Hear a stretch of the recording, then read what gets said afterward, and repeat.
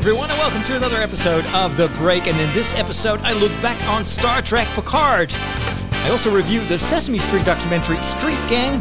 I'll try to answer a question that I got at a fantasy fair, and I will give you my review of the books I read this week. Plus, Apple's headset, news, and details about our Silmarillion initiative.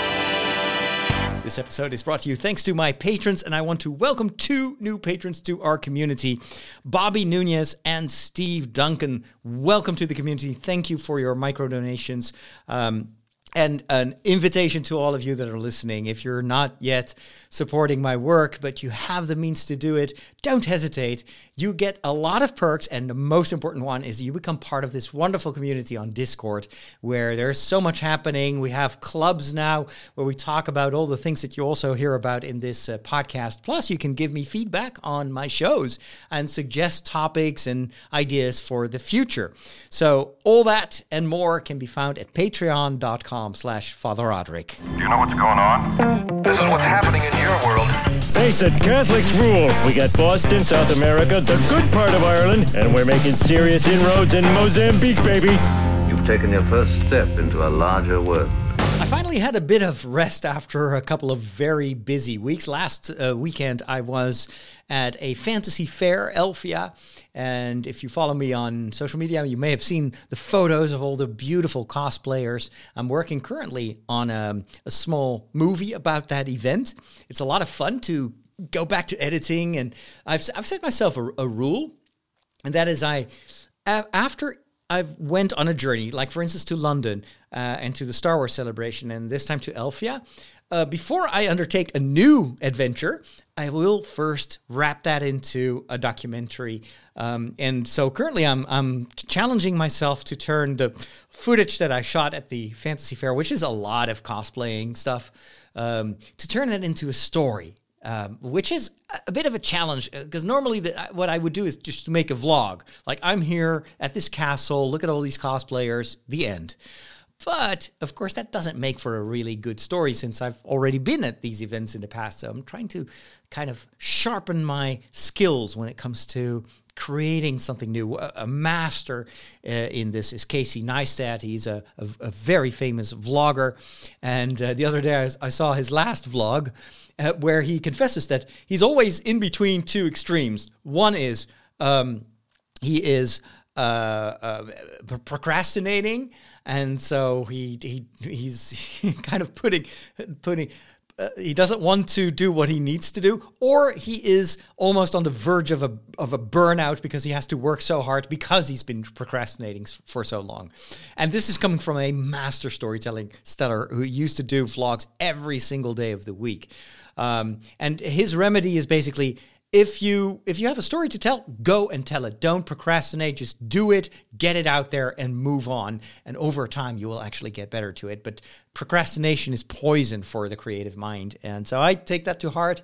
I'm focusing on the stories of the Star Wars celebration and on the Fantasy Fair before I move on. However, I am planning on doing more more journeys, more trips. I'm thinking of going to Rome in the month of May, because that's still a very, very nice month to be in the Eternal City. It's not yet the scorching heat of the summer, but it can still already be very, very nice and warm. So I'm thinking, but of course the big issue is I first need to finish the two previous documentaries before I'm going to film new material. This also has to do with another idea that I got, and if you listen to my podcast, The Walk, you may have heard me kind of pitch that to you as a viewer, as a follower, as a listener, podcast listener, and that is to make something special for my patrons, and to go back to a format that I developed in the early days of podcasting, where I would take people with me on trips, on journeys. I would go to France, and then I would just walk around, and I would narrate what I saw, and we would go and visit places, and I would give a bit of background. It was a lot of fun to make those audio documentaries, and I'm thinking of maybe picking that up again and to make shows like that are not really that interesting maybe for to just put out there in the podosphere, although I can always post it, of course, as a feed. But to make it for those of you that are really interested in following me on my adventures, or maybe are already, following me along on social media and on the Discord server. So one of my ideas was to go back to Rome to do a number of episodes, audio episodes there. I also have another, wish list when it comes to trips this year. I want to go back to Scotland and maybe combine that with a longer journey starting in London, make a documentary there about the city of stories, because that's London for me is such a vibrant city where so many writers situate their stories from Harry Potter to what is it? Charles Dickens, and so much, and maybe make a stop in Oxford, and then go north and do like a trip, maybe more of a history tour of Scotland, something like that. Maybe even continue to Ireland if that's feasible to combine. Then in the summer, in August, I will be going to Brittany in France, another fascinating region, and I'm looking forward to filming there as well. And then the last thing on my list is actually something I want to do at the end of this year, or maybe the beginning of next year, when it's springtime on the other side of the planet. And I would love to go back to Australia, to Sydney, and then go to New Zealand, and then stay a little bit longer than in previous. I've been there twice now. But every time I only was there for 5 days. I would like to go to New Zealand for about 2 weeks and do a tour of the Northern Ireland and the Southern Ireland and tell stories there. It's such an amazing part of the world. But that is still in the far future. But I know that I have to somehow get it out, get the idea out, get things moving. And I know that some of you may actually be from those areas that I just mentioned, and you may have input for me, or ideas, or places to stay, or things to do, or things to not do. So that's why I'm already giving you this very early list of destinations. I'm a little bit hesitant when it comes to France, or hesitant. I'm a bit wary. Last year I was in the north of Italy, in Tuscany, and it was so hot. And I heard that right now in Spain and in France, in certain areas, it's already blistering. There's blistering heat. They're already worried about big fires and whatnot. So of course the weather is all over the place. It's so extreme nowadays. It's very hard to predict how it will be in August. I hope if it's too hot, I'm not even sure I want to go there, because last year in Tuscany, with those temperatures that went up all the way up to 40 degrees, that was not fun anymore. I couldn't sleep. It was exhausting. And this is supposed to be my vacation as well. So I prefer to go to Scotland, where it rains and it's cold. At least we'll have something to complain about. Plus, I prefer cold over heat. Anyway, that's what's going on in my life. That's what hopefully will arrive. What will happen in the near future. Keep following for more. How do you not like movies?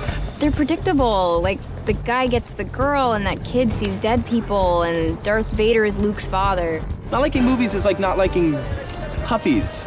They're fine. I just get bored and never make it to the end. You need a movie education. You need a movication. I'm gonna give it to you. So, Star Trek Picard, one of the best seasons, no, absolutely the best season of the entire 3-season series, but maybe also one of the best series of the entire franchise, has now wrapped. And the last episode of the 3rd season was fittingly called The Last Generation, and it kind of concludes the story of Star Trek The Next Generation, Star Trek that most of us grew up with. And I absolutely loved what they did in the 3rd season. Keeps me wondering why they didn't do that for season 1 and season 2. They did also use a few elements of those first 2 seasons in the way they kind of concluded the story, so that was good.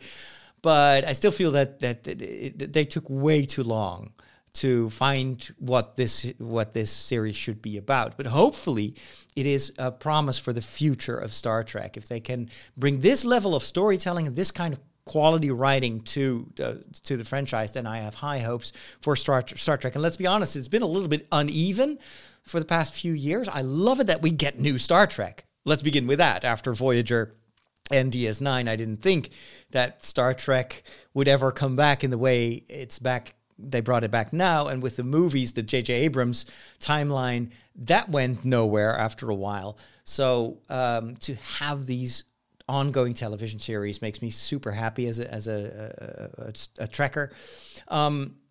But it's been uneven.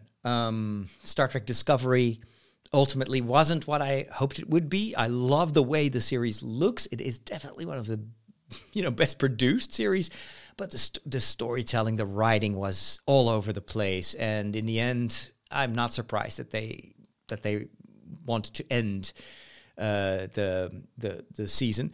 They're going to bring back some of the characters, at least, in a standalone movie about Section 31. So that was originally planned as a television series, but they're going to do just one television movie. That's pretty cool. I hope that Star Wars does these things from time to time. Like Obi-Wan Kenobi, I think still would have worked much better, and even Boba Fett would have been much better as a movie, even if it's just for streaming. But instead of trying to make a television series, for a television series, 6 episodes, it's not enough. Plus, and it's too much for what it is story-wise. So it feels sometimes a bit slow, and yeah. Andor, I think, works really well as a television series and probably wouldn't work at all as a movie. So I'm happy that they start to figure out what works best for which medium.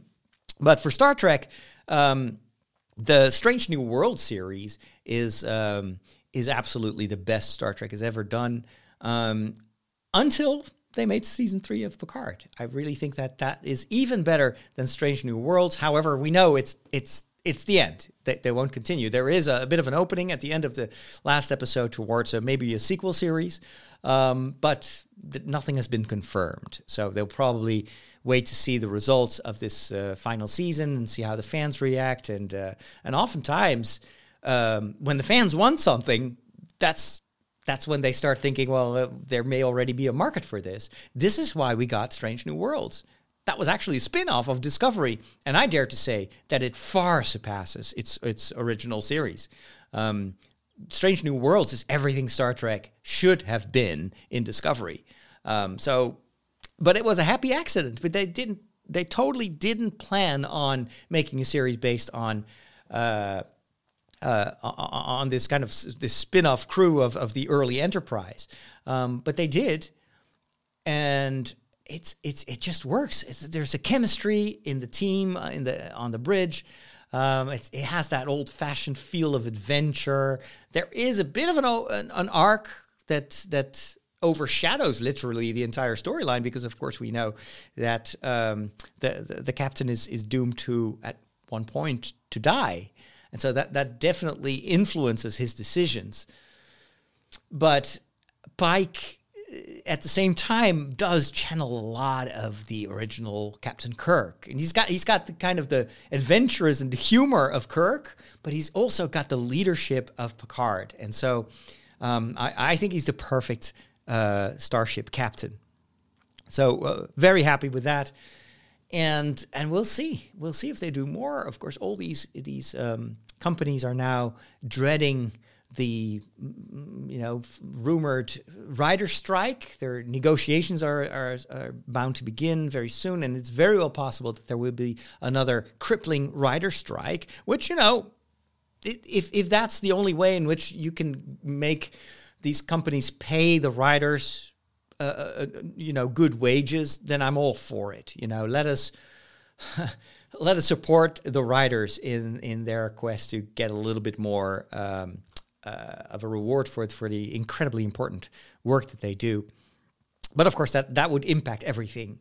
And this is, I think, why Star Trek, they're being careful. Star Wars, same thing. They've got a number of shows, but there is already a lot on the shelf. They've, I think, deliberately been delaying, for instance, The Mandalorian, because they knew that if we get a writer's strike, that means that for about a couple of months, we won't be able to produce anything. So we need to make sure that we already have something that we can roll out. So we'll wait and see. We'll see what happens. But for now, I'm super happy with with what they did with season 3 of Picard. And the final few episodes, there were a few moments there that I choked up. It was just so emotional, and there's so much that brought me right back to 20 years ago when I was watching this on TV. There's a lot of nostalgia, but they didn't go all the way in terms of fan service. There was a lot of fan service, but it was also very much focused on telling a compelling story, and they did a fantastic job. I also want to talk about a documentary that I saw on HBO Max, or Max, it is as the network is soon to be called, which is called Street Gang: How We Got to Sesame Street. And then, of course, is a play on the opening song that we're all familiar with. How do we get to Sesame Street? And let me go and see if I can play the trailer for this, because it was it gives you a wonderful idea of what the documentary is about. So this brings you back to the origins of Sesame Street, which was, of course, initiated or started in the United States, but then became a global phenomenon in a lot of countries.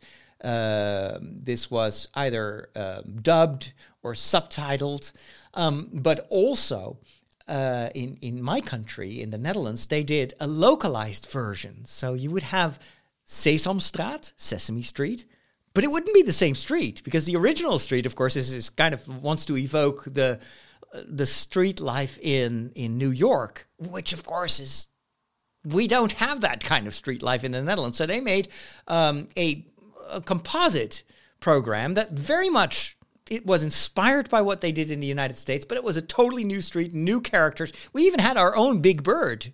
Like, the American Big Bird was yellow, and our Big Bird was blue. It was called Pino. The character of the birds, very much the same, but they looked totally different.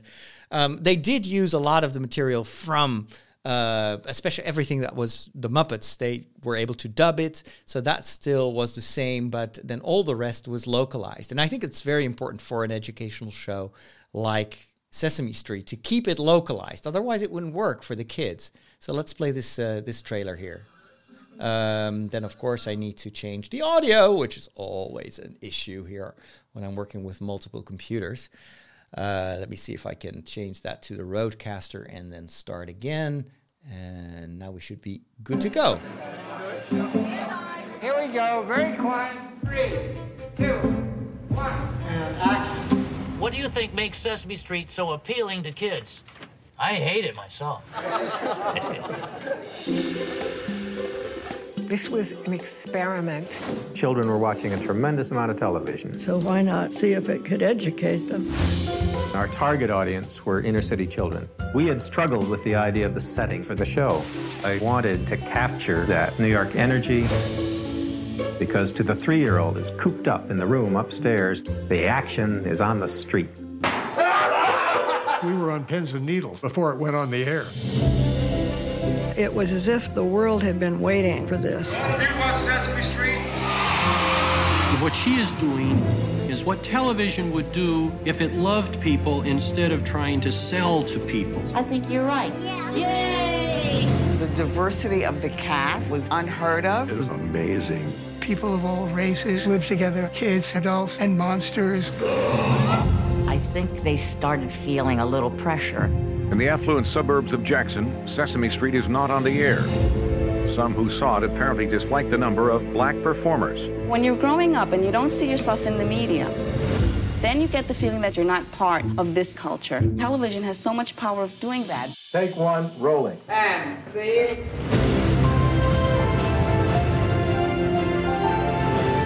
Famous music. I just sing it along. Jim Henson and Frank Oz are super. They were a comedy team. Off with the door!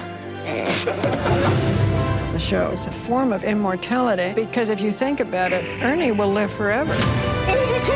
It was chaos, but it was the chaos of people dedicated to a real ideal, believing something could be done and having the will to do it. That's what Sesame Street's about. Street Gang. It's an HBO original, and it is an amazing documentary. It brought me right back to my youth when I was watching Sesame Street. And I was probably already a little bit too old for Sesame Street because it was geared towards, like 4-year-olds.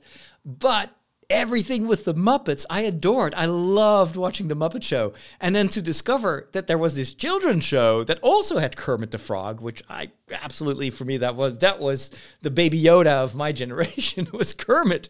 And then to see that there was the same humor.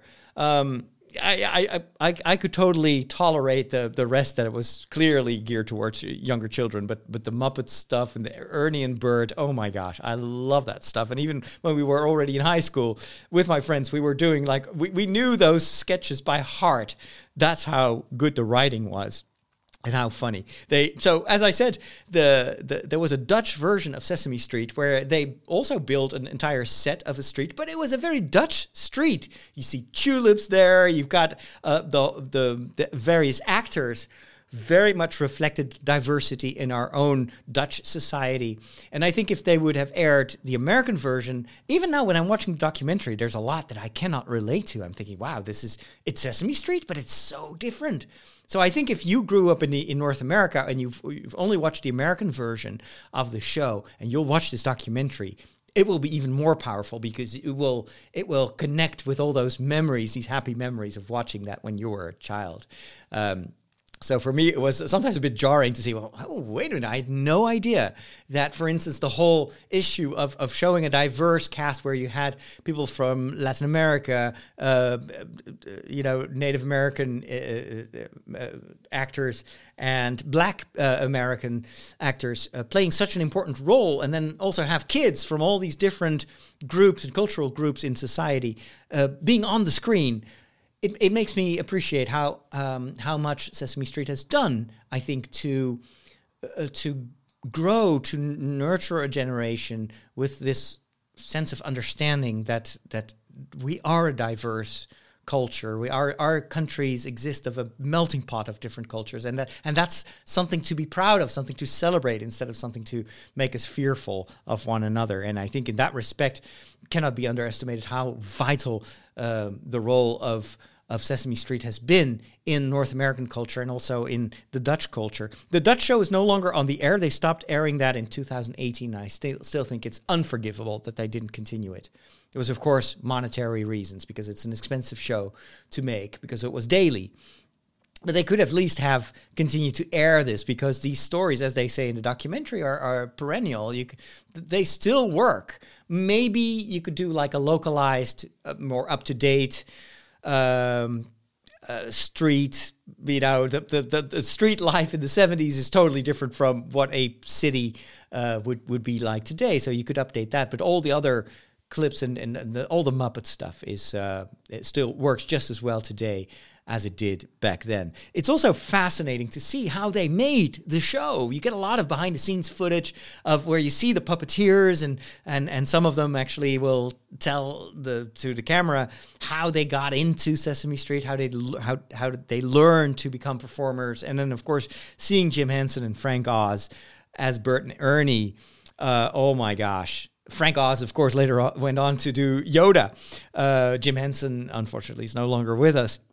But what I loved about the way in which they portrayed Bert and Ernie is that they play two very believable characters, even though there was a lot of humor. But these puppets reflected their own dynamics. And so the back and forth between Ernie and Bert is very much like how they behaved off camera. And so a lot of the humor you see there comes straight from real life. That's why it works so well. And so you see sometimes that they forget that they're puppeteering and they start to improvise, and it's sometimes so incredibly funny. Oh my gosh, I really laughed out loud several times while watching this documentary. What I also thought was interesting is that a number of Muppets are not at all in... Either they're not in the Dutch version or they're completely different. I already mentioned Big Bird, which in the Netherlands was this big blue bird, Pino. Everybody loved Pino because he was basically like a child. And when they started to introduce the big bird, the yellow bird, they wanted him to be very clumsy and a bit stupid. And then the actor who was performing the bird said, well, I think that we should more make him a child. Make him curious, make him, and not just do slapstick stuff. And they totally copied that with our Pinot, our bluebird, who also had this very gentle attitude. And then they gave him, like, there was a mouse in the Dutch version, and a mouse would also at first just be interested in cheese and afraid of cats, and then later on the mouse became another child. And so there's a lot of that. It found its own dynamic, which is similar to what they did in Sesame Street, but not exactly the same. In the documentary trailer, you hear Oscar the Grouch, who lives in a bin, a garbage can, and he's very grumpy. He's very much like almost a parody of what people imagine the New Yorkers to be, kind of like gruff. They always say immediately what's on their mind, and they don't have good bed manners. Very cool character, but in the Netherlands, there's no equivalent. They didn't have that. Maybe because we don't have garbage cans like that. We're very clean country. And if there was a monster living in the garbage can, we would clean it up. However, instead, they brought in this human actor who played a grumpy uncle/grandfather, and exactly the same character as Groucho. As Oscar the Grouch, not Groucho, but Oscar the Grouch. And so also very grumpy, but still with a heart of gold.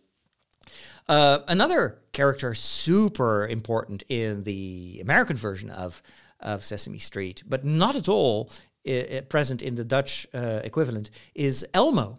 Elmo was this kind of soft-spoken red Muppet. Looked a bit to me like Grover, but then more kinder. There's a whole story about that, which I won't go into, but there's another documentary, I think it's Becoming Elmo. I think it's on Netflix. That one is also very interesting, but there's a bit of an edge to that, because the original guy who did Elmo, I think he ended up in prison, basically, for all sorts of stuff that you don't want to be associated with a children's program.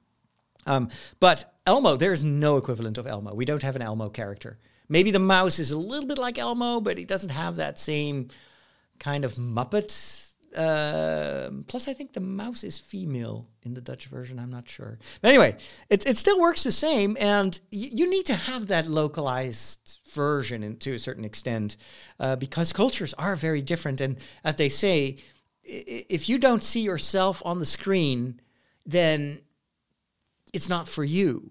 And I'm thinking that is a lesson that is applicable to way more than just a children's program. I'm thinking this is also a very important lesson for parishes, for churches. In the liturgy, you have a lot of actors, and it's a bit like a Muppet Show. You've got the priest, and then you've got the deacons and the altar servers, and they're all like dressed up, and you have vibrant colors. It's very, very similar to, I like the color green in liturgy because it reminds me of Kermit the Frog. And I know it's not always easy to be green. So sometimes we switch colors. We have red or white or purple. But we have songs, we have lessons, we have stories that we tell. The things are moving. However, in a lot of parishes, you will see that there is kind of this island that is populated by a certain class of liturgical actors. And they tend to sometimes be a little bit too, like a monoculture. It's in the Netherlands, it's oftentimes elderly people, older people. They are the bulk of the volunteers. So a lot of the people that read during Mass are older people. Now, I have nothing against older people. I am old myself. Relatively old, but I believe it's so important that in the liturgy you also have that diversity that should reflect your congregation. It is so weird that we keep saying, well, we need to have more young people in church, but we don't give them a responsibility. When young people go to church, when children go to church, they don't see any example of who they are on the altar.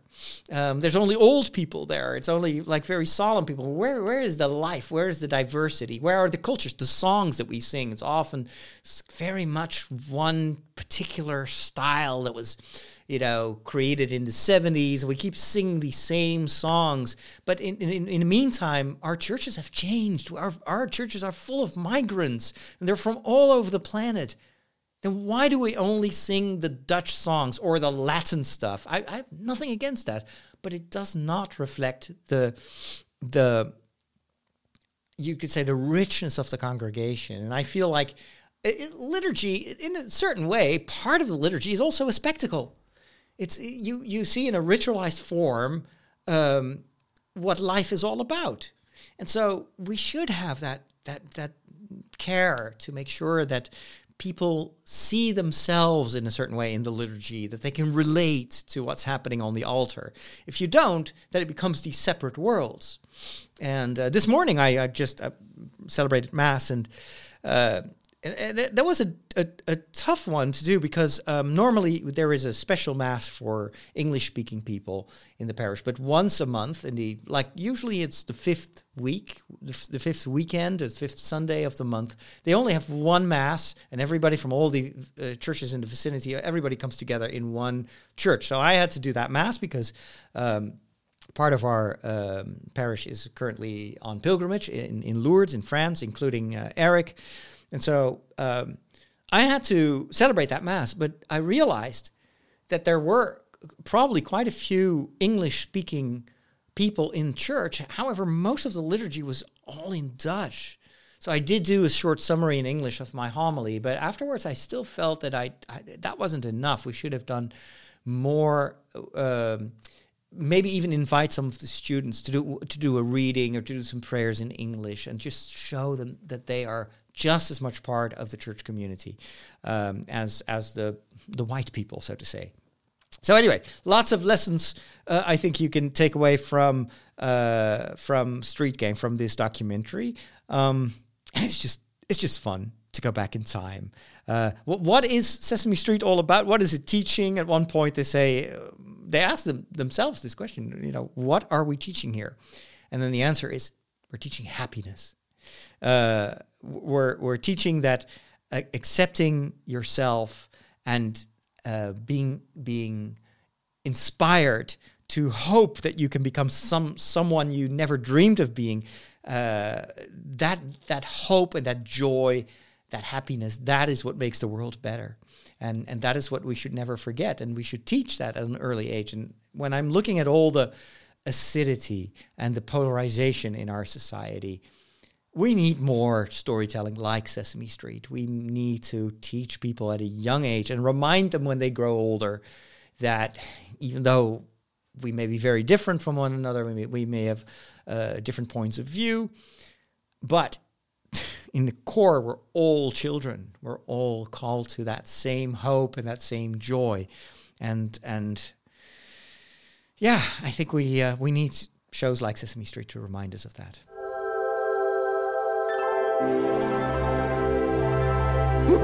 Catholics rock!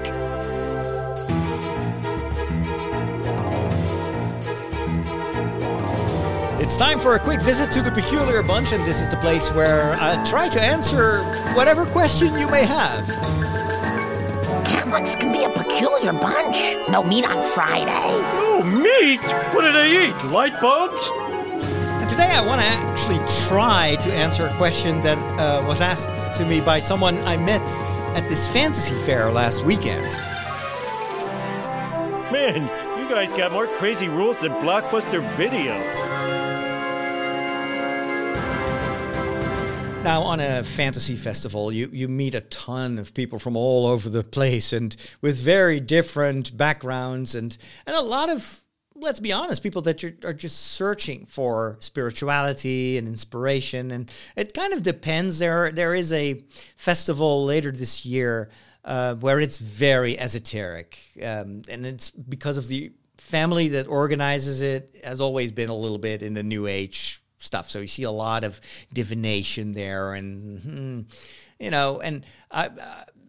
then there's this festival, Elfia, which is a bit more kind of mainstream. But I was talking with the Tolkien Society in the Netherlands, and they deliberately choose to have a presence at Elfia, but not at Castlefest, because they say, you know, Castlefest for us is too much esoteric stuff, too much tarot reading and that kind of stuff, and it makes us. It doesn't work well with what we stand for as a Tolkien society. The values of Tolkien are very, very different from that kind of stuff.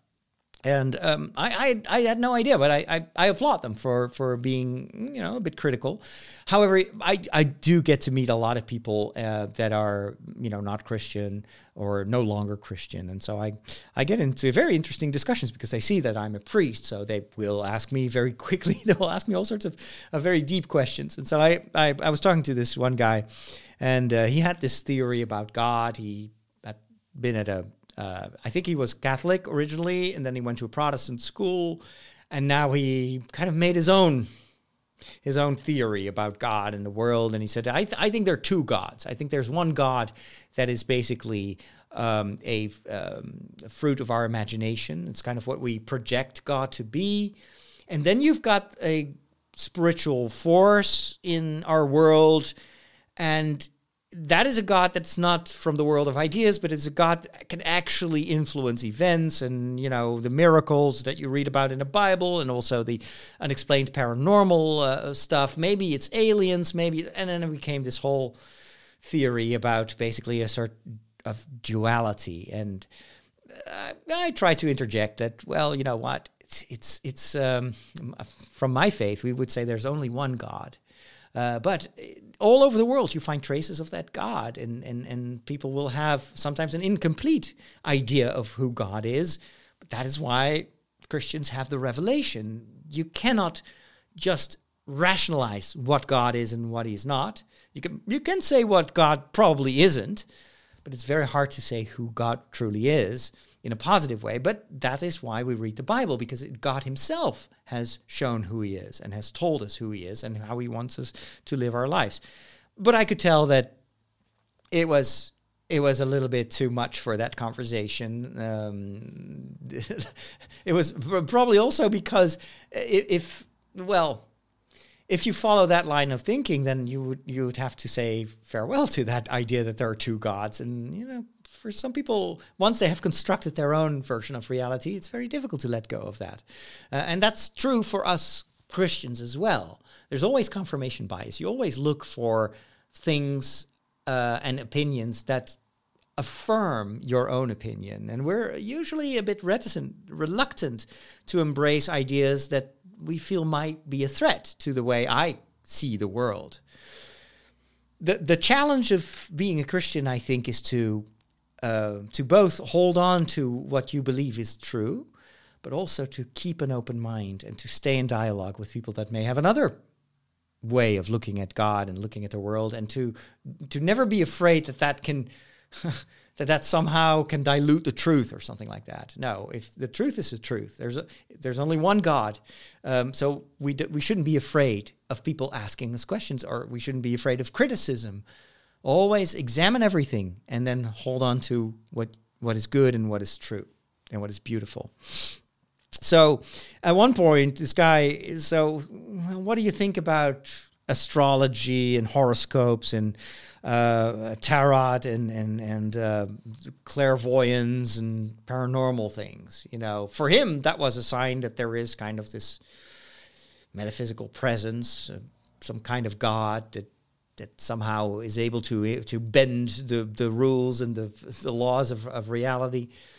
And I told him something he didn't expect. I said, even though I am a Christian and I believe in God, but I don't believe in all that stuff. In fact, I'm very much pro-science. I think it's extremely important that we use our brains and that we don't try to explain away things just by appealing to faith. You know, we don't understand it, so it's God.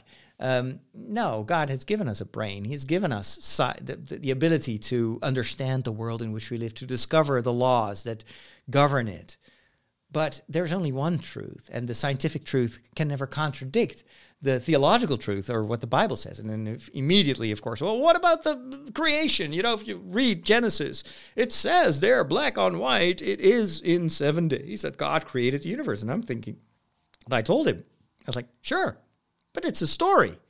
That was penned down not so long ago, especially if you compare it with the actual genesis of our planet and our solar system. It's almost as if it was written yesterday. But these stories, they are stories. And they're often based on an oral tradition that spans generations before they were written down. So these stories are a way to express a deeper truth. It doesn't mean that the stories themselves are like a journalistic report of what happened from day to day. But it doesn't mean that they're completely invented and made up and false. No, they express a truth that is too big to describe or to rationalize. This is why art and stories and songs and poetry is so important. Because art and poetry and expression has this incredible ability to evoke something that we cannot grasp with just our minds. If you walk into a cathedral and you see the light shining through the stained glass windows, you can explain all that in physical terms. You can say, well, it's because the light waves are then filtered and blah, blah, blah. And yet intuitively that this is about much more than just the physical event. It evokes something. It makes you feel in a certain way. It transcends what we can understand. Beauty always transcends explanation. Love transcends the realm of rationality. You can give many rational reasons why you fall in love with this or that person. But there's always more. You know that intuitively. Faith is the same thing. There are lots of reasons to believe. Good reasons to believe. There's a lot of history. There's a lot the church has been here for 2,000 years, and many very intelligent people have thought about faith and about the Bible and theology. But you also know that faith is about more than just your mind and what you say amen to. Faith is also a presence, a mystery that somehow touches us and that we can never fully understand or describe. And this is why it's much easier to say what God is not than what God is. And this is the reason that the church is so skeptical when it comes to all these paranormal things and astrology, especially when it comes to like magic and tarot and predicting the future. Because the thing is, we should never be afraid of that kind of stuff. But first of all, it doesn't stand the test of rationality. You cannot prove this kind of stuff. It's not repeatable. So a lot of these things and, with stories that people tell, if you look closer with a skeptical eye, with a scientific mindset, you will discover that it doesn't hold up. So that's number one. Always whenever you feel that you have to shut down your brain for something to be true, then it's probably not true.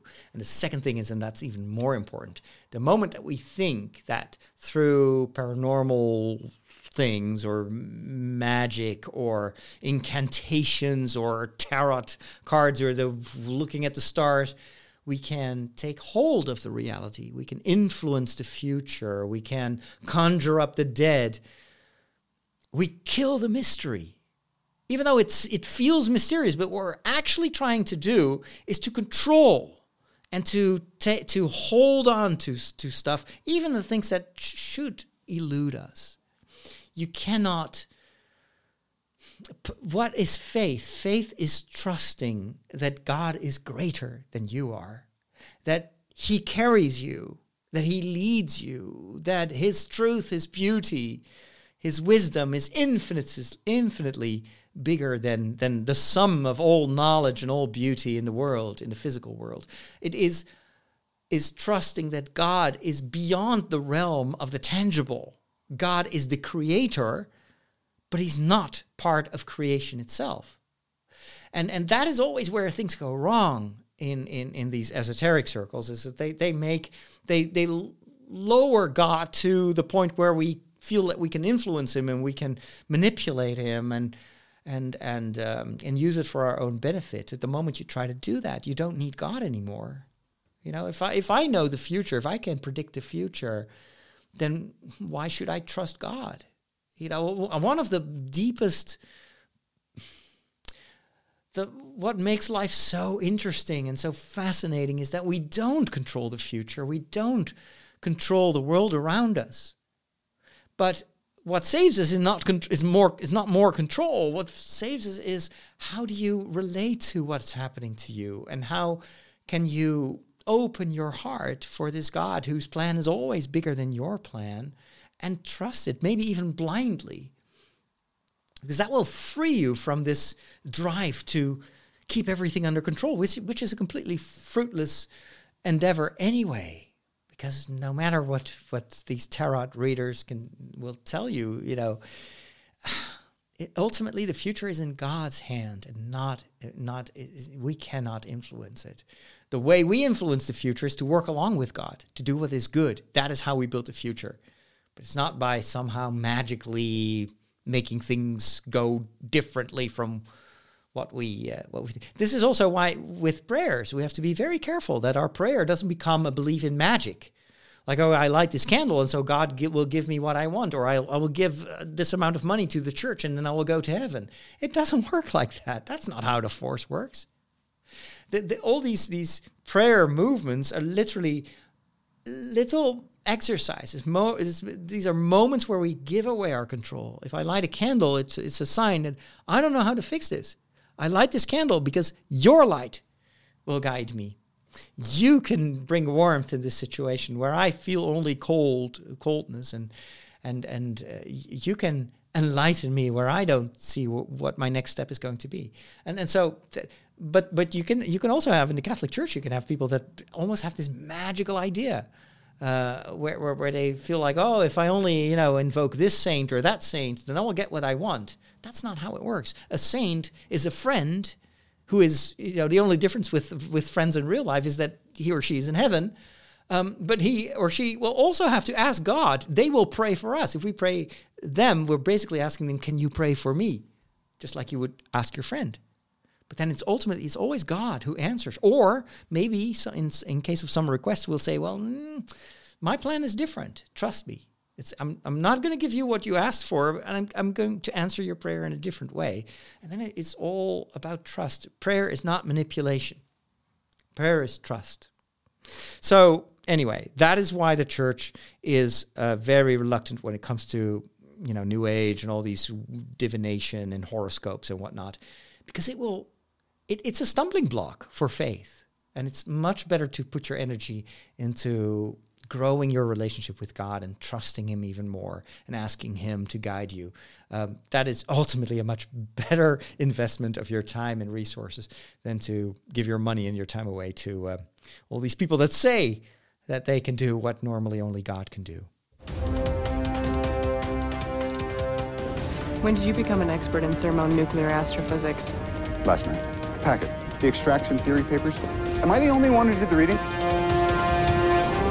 Catching up on my to-read list. I'm only 2 books behind now, and I'm currently reading a very cool book about the Spider-Man musical. Have you heard of that? I'm sure you have. It was this big flop. They wanted to do a musical after The Lion King became such a success. Then they started thinking, well, what if we do this with one of the most popular Marvel characters, Spider-Man, and we'll do like the show that it goes beyond anything people have ever seen in the theater. We'll have Spider-Man fly above the crowd, and we'll do all sorts of special effects. This book is the story of how that idea ultimately resulted in one of the biggest financial disasters in the theater world. And it's a fascinating look behind the scenes of how a Broadway show like Spider-Man or any other musical, how that materializes in all these different things around a production like that make or break it. Fascinating read. But I haven't finished that book yet. I did finish a number of other books. I've read a book by J.R.R. Tolkien, and also with contributions of his son Christopher Tolkien. And it's called The Homecoming of Beardnoth. And I'd never heard of this, but I saw it pop up in my list of new audiobooks. And what is cool about this, so there is a book version of this that was originally distributed to a very small group. It was for I think like a convention, and they would hand that out. Never really was published for a greater audience, so that was in the 60s. But what they found was that Tolkien actually, so this has nothing to do with Middle-earth, but it has everything to do with the way in which Tolkien, where he got his stories from and how his creative mind worked with existing tales. And so this is an old, like early medieval story that already existed in the form of a poem. And then Tolkien, who was, of course, a scholar of all this stuff, he said, I'm going to write a sequel to this story. So it was the story of a big war and a king who died, and that's the end of that story. And then Tolkien says, I'm going to write something similar. In a similar prose, I'm going to write this big epic poem about what happened after the king died. And so he tells this story about two very humble servants of the king who go to the battlefield after the battle is done and everybody's dead, and it's a very gruesome scene, and they're trying to find the body of their fallen king. And once they find him, they bring him home, hence the title, The Homecoming of Beartnoth. And when you read it, it is blah, it's tough. You know, it's written in a language. If you've ever tried to read Silmarillion, more about the Silmarillion in a minute, the language is not really like afternoon relaxed reading. You really have to sit tight and kind of work your way through the language. So it's not an easy read. But what made this so interesting is that they discovered that Tolkien had actually recorded the poem on a tape recorder all by himself. And they have preserved and digitized and cleaned up this recording.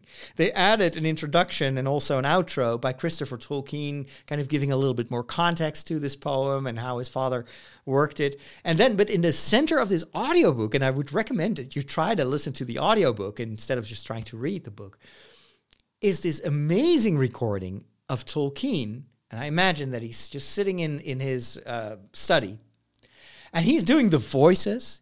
He's recording sound effects, but it's all like this.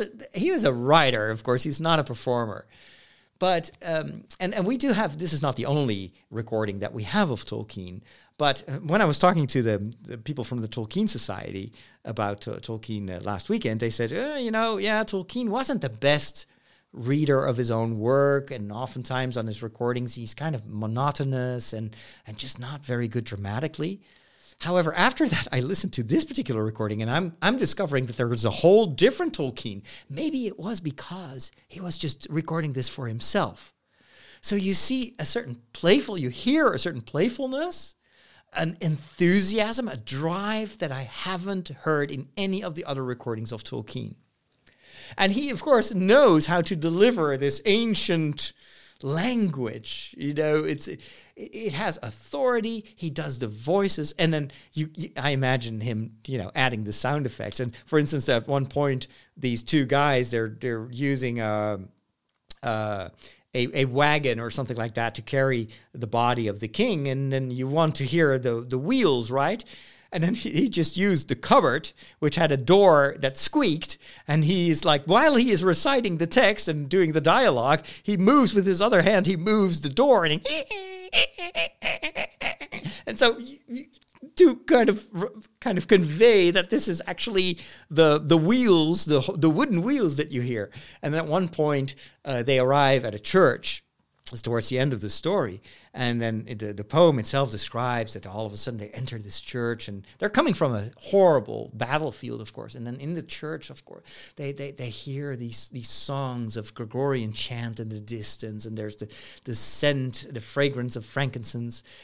And then Tolkien himself starts to sing in Gregorian chant, and he's got a good singing voice.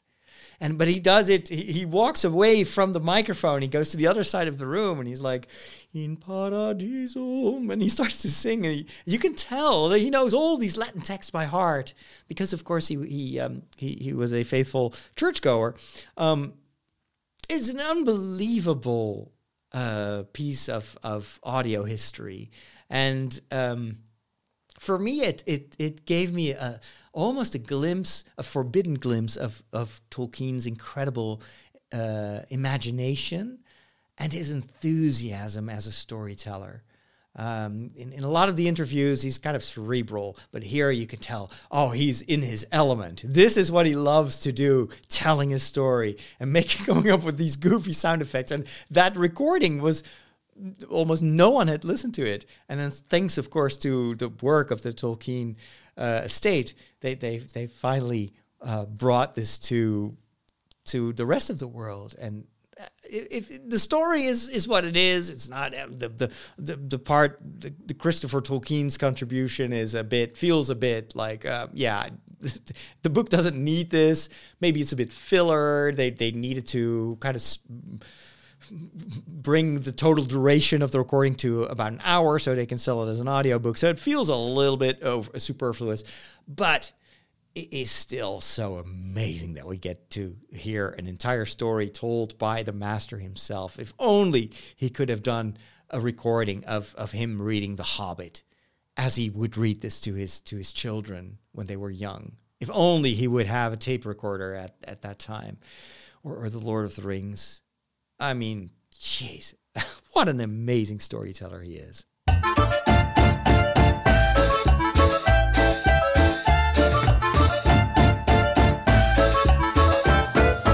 I read a number of other books, but if you want to see my reviews of that, either go to the book club section of our Discord server if you are part of my Patreon community, or go to my Goodreads page, also at Father Roderick, to read what else I've been reading. At the end of this episode, I will talk about the Silmarillion project, also Tolkien related, so stick around. But first of all, I want to talk about food and health. Let me begin with health. There are two things I wanted to briefly mention. I've, of course, ran a marathon a while ago. What was it, already 2 weeks ago? It's incredible how fast time goes. But that was such an invigorating experience. And now I've got my mindset on breaking my own personal best again in the fall of this year. So I want to run a marathon in November. Maybe I'll even run the Marathon of Amsterdam a few weeks before that. And what I want to do is to go sub 4 hours. Ultimately, if possible, I don't know if I can do it at my age because I'm already 55 years old. I would try. I want to try to get to running a marathon and qualify for Boston. Not that I will run the Boston Marathon, but to qualify for Boston, you have to run under 3 hours and 30 minutes. Right now, I can run a marathon in 4 hours and 7 minutes. I trained for 3 hours and 50 minutes.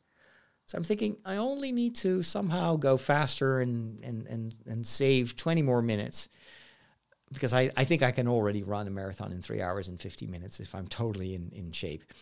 But I want to get to 3.5. So that's going to be my next goal, and I know I can do it. I will do it. So after recording this podcast, I'm going to go and run outside. Looking forward to it. Another health-related topic that I wanted to briefly mention is an interesting sequence of fragments from a documentary that I didn't know existed. I came across this on TikTok, and it was just posted by a random account, so not an official account.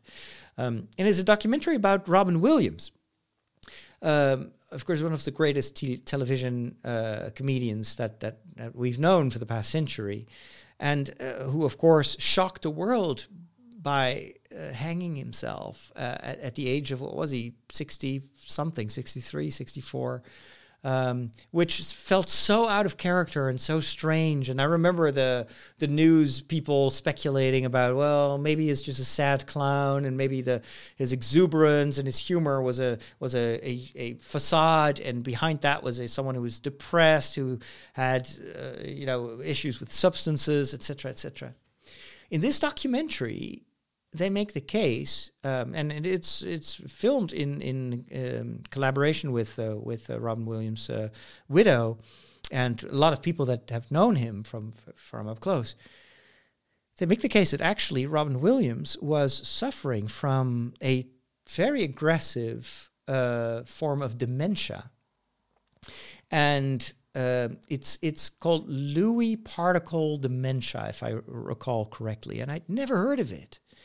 But this came out of the coroner's report on when they did a full exam, of course. What brought him to? Was there substance abuse? No, he was completely clean.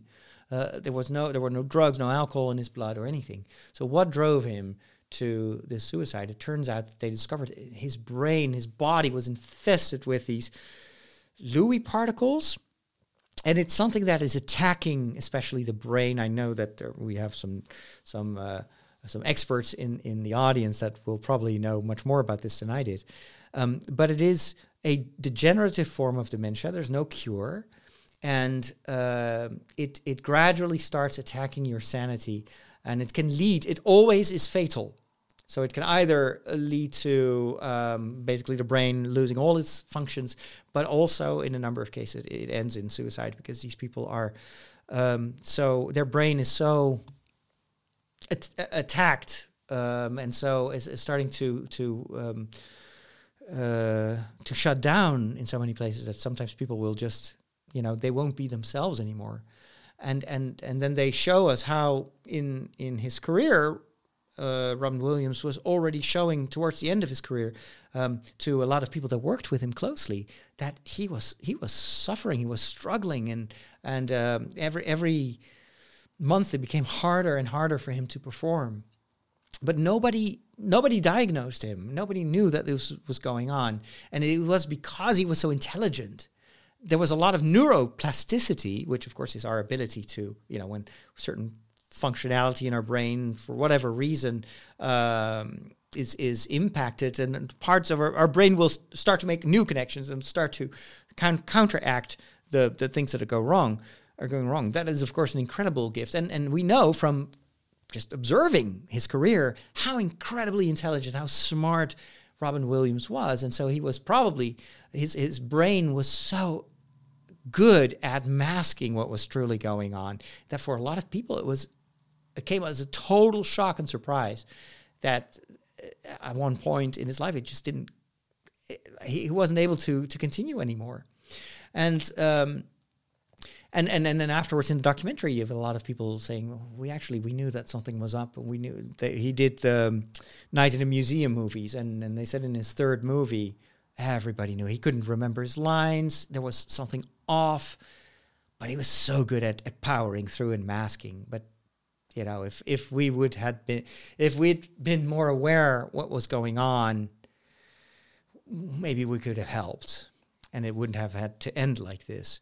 And so another, I think, important story that emphasizes how important it is for our society to be more aware of the importance of mental health, and to make sure that there are no taboos when it comes to mental health, that we encourage people to seek help when they struggle mentally. Because health is not just running marathons or eating or losing weight. Now, that the physical part is like 1/3, but we also have our emotional health. We have our mental health. And if that's the majority of our health and our well-being, and if you don't make sure that is in balance, then you can eat as healthy as you want, but you'll still end up getting sick, and it's this mental health is so incredibly, and I know this from my personal experience, like how much have I learned over these past few years about myself, about how my brain works, about how trauma can influence everything you do, and how much trying to seek help and healing from whatever has had a destructive impact on your mental health, how much that improves every single aspect of your life, including the physical aspects of it.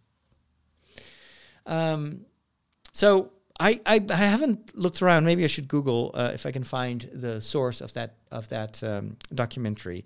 But it's good to remember that if you are currently in a phase of your life where you don't feel healthy, and maybe you're struggling with your weight, or you have these snack attacks, I always call them, always ask yourself, well, is it just physical, or is there something mental going on? Is there something that I can do to balance my emotions?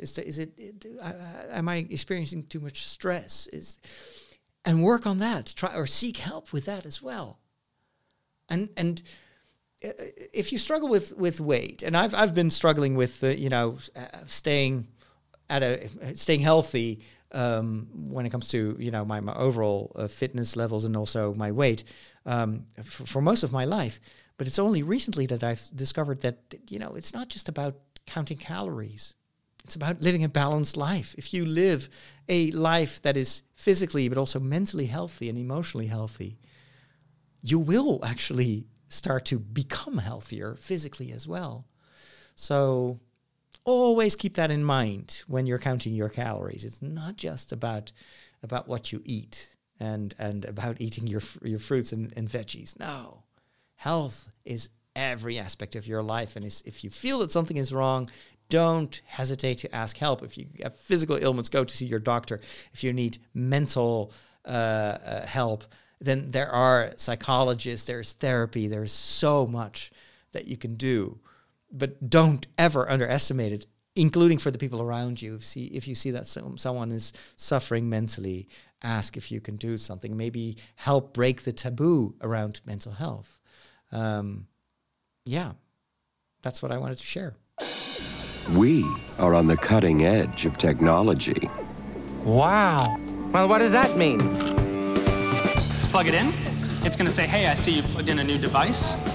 And it's going to load in the appropriate drivers. You'll notice that this scanner build... Whoa. Well, all your technology stuff, it just ends in disaster. But there is one more thing.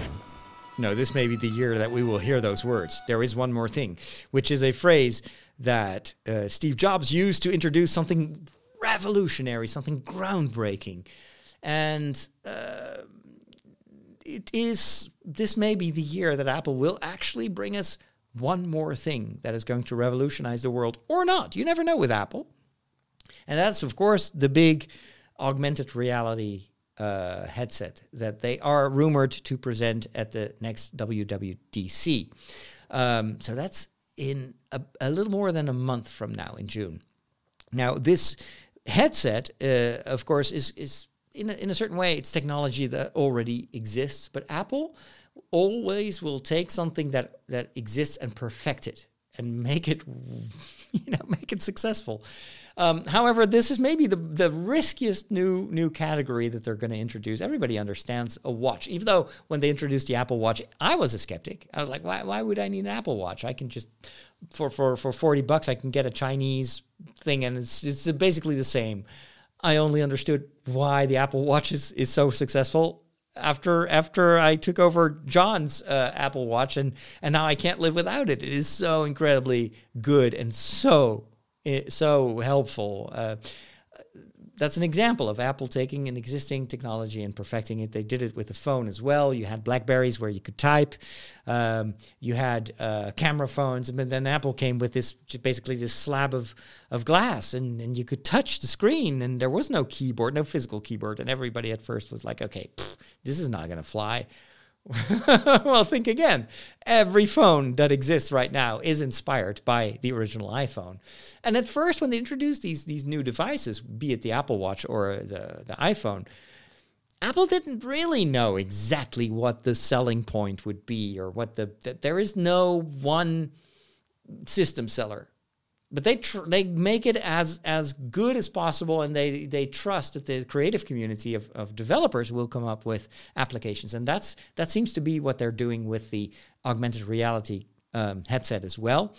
It's now rumored to be able to play almost every iPad app. Why the iPad? Because those screens are horizontal. The iPad system is scalable. You don't want to wear a headset where you can only see the vertical screen of your phone in front of you, but to have a big screen that you can project on anything in your living room. And I'm pretty sure that they're going to use the LiDAR technology to make sure that, for instance, I have a wall here in front of me, and above the fake fireplace, there is an IKEA frame, and it has the map of Game of Thrones on it. But I'm pretty sure that this reality headset will be able to overlay a screen, and if I move my head, the screen won't move along with it, but it knows that's where the screen should be. So you get this impression that there's this massive television in your room. Those screens both eyes will have a 4K screen, so that's super high resolution. You won't be able to see the pixels like in the Oculus Quest, where you still have that kind of screen door effect where you can tell it's not real. So it's going to be expensive. It's rumored to cost more than $3,000, but next year, of course, they're going to use that same technology and make it cheaper. That's what they did with the phones. That's what they did with the watch and everything else. What I think is so interesting is that Apple seems to do the opposite of what Facebook is doing. Facebook wants to get you into the metaverse. And if you've been following the news a little bit, you know what a disaster that has been for Facebook. They ultimately don't really have a clue what the metaverse would be. But it's this idea that people want to be in this make-believe world, that they want to replace reality with a meta reality, with an artificial reality, and then they will do their shopping there. And then Facebook was, of course, thinking, well, we can observe their behavior, we can sell them digital goods, so we're going to make a ton of money. And I think that they still believe that. Apple was, no, we're not going to create a metaverse. We are going to augment reality. The world around you is much more interesting than whatever artificial version you can make of the world. But we can make the existing world more interesting and more useful by overlaying stuff over that world. And so apparently the headset will have a dial, like the little knob on your on an Apple Watch, where you can either make it completely immersive, where you shut out the outside world, or you can switch back to the real world with overlaid technology. And that is probably why the rumored name is going to be Reality or Reality Pro. And I think that's so smart, because that name shows you that they're doing the opposite of what Facebook and all these other headset makers are doing. It is about reality. That is your life, but we're going to make your reality better. You're going to give you tools. So when you walk around, instead of looking at your phone, we'll just project where you should walk. If you don't have a television, instead of sitting behind a computer, you can bring your computer anywhere. You can just sit in a park and just like dial it to half, and then you can have that huge screen in front of you. You can type in the air just using your fingers. You don't need to carry around a mouse or a keyboard. We'll take care of that. That is the kind of these ideas are starting to leak out, and the more I hear, the more I'm thinking, yeah, they really thought about this, and this could be revolutionary. But it will not be revolutionary in its first iteration. It will probably take a few years before this is affordable and before everybody will embrace this. But I'm going to have a hard time resisting the urge to get like the first version of this, because I'm so excited by this. I believe that there is a way to make this work, and we just haven't seen it yet. But I am a believer that this is the future. And with that, ladies and gentlemen, it is time to talk about the Silmarillion project. I have a quote from the Silmarillion by J.R.R. Tolkien, which is beautiful. And at one point, it reads, "The love of Arda, the world, Earth, was set in your hearts by Ilúvatar, by God, the God of Middle-earth. And he does not plant to no purpose." I love that. It's this awareness, very Christian awareness, that our world is created by God. And if we love this world, it's because God makes us love this world. The world reflects his beauty, and he ultimately is the one who deserves our love. So anyway, there are lots of gems in the Silmarillion, but it is a hard book to read. So, on our Discord server with our Patreon community, we have decided that this upcoming month of May is going to be the month during which we're going to read the Silmarillion. And we're going to read it together. So I made a division in 4 weeks. And at Pentecost, if you read along with us, you will have read the Silmarillion. And we know that we can all use a little bit of help, because it's not an easy book to read, but it's so rich and so helpful if you want to understand the greater world that Tolkien created. So we're going to read chapters 1 to 6 in the first week, and then we'll talk together about it on our Discord server. So again, patreon.com/Father Roderick if you want to join the club. Take care, and God bless.